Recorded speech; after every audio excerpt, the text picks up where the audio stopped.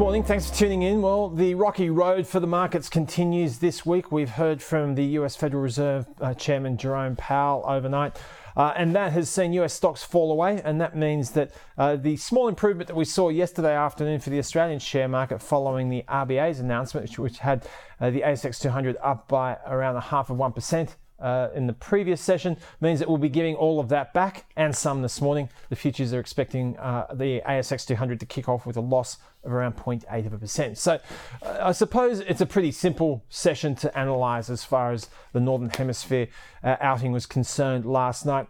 Naturally, it all turned around the US Federal Reserve Chairman and his testimony to the House Senate Banking Committee that basically boiled down to one thing, and that is that interest rates could move a deal higher than what the market had been expecting going into that meeting. He said that the economic news has been stronger lately. The risk is that inflation remains higher, and that would require higher interest rates to combat that. So the bottom line is that markets had been encouraged by the fact that the Fed had become less aggressive in recent times, bearing in mind that we've gone back to a 0.25% rate hike most recently. The market's now pricing in a 0.5% hike at the next meeting. So this also in addition to the terminal rate for interest rates potentially being well over 5%. So this is what has seen the markets give back some ground. It's worth pointing out that from the peak to the trough, from the trough to the recent peak rather, we've seen a decent rally for US stocks, which had gained more than 4%. So today, in terms of what we saw over the course of the session, there was quite a decent sell-off in that regard. The S&P 500 and the Nasdaq down 1.3%, the Dow down by around 1.7%. European markets got caught up in this as well. So whilst the final outcome for the European stocks wasn't that bad, for example, in Germany and in London, the indices were down by around 0.1%. But when you consider the German market, it fell by about 1% from its highest levels in the session to the low. So it was a similar outcome as far as the French market was concerned. It finished down by about 0.5%, as I mentioned. So the other point to make in terms of the interest rate markets last night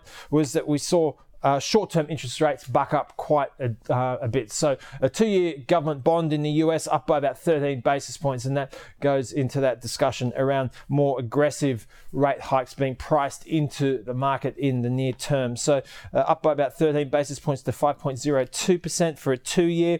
And that also had the impact of dragging the US dollar higher. So we have seen most other currencies move lower against the US dollar as a result. Bearing in mind that the Aussie dollar was already under pressure because of the more dovish statement that had been interpreted by the market yesterday after the RBA raised rates by 0.25%. The local currency was already on a slippery slope, but it fell further. And as we kick off the Asian session, it's trading at around 65.8 US cents. So over the course of the last 2 days, the Aussie dollar has fallen by around 2 US cents. So it's problematic in that regard for the RBA because a lower currency is inflationary in terms of importing inflation. So that's not a welcome outcome at all. But nonetheless, the markets will be getting a little more context this morning local time because in a quirk of the calendar, the RBA Governor, Dr. Lowe, will be making a speech at the AFR Summit this morning at 8:55 local time.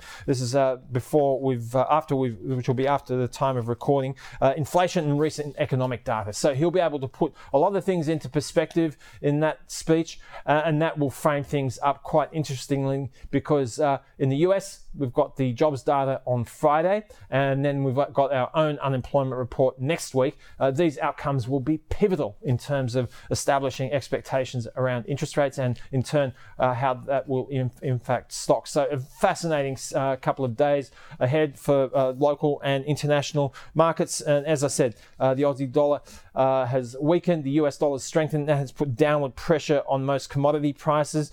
Oil down by more than 3% last night. Gold down by around 2%. So there'll probably be a bit of a headwind experience as far as the material facing side of the market will be. It'll be interesting to see whether or not the banks can actually get some traction amidst this discussion at the moment. So that's probably where the limiting factor will be. As I said, the Aussie dollar under pressure at 65.8 US cents.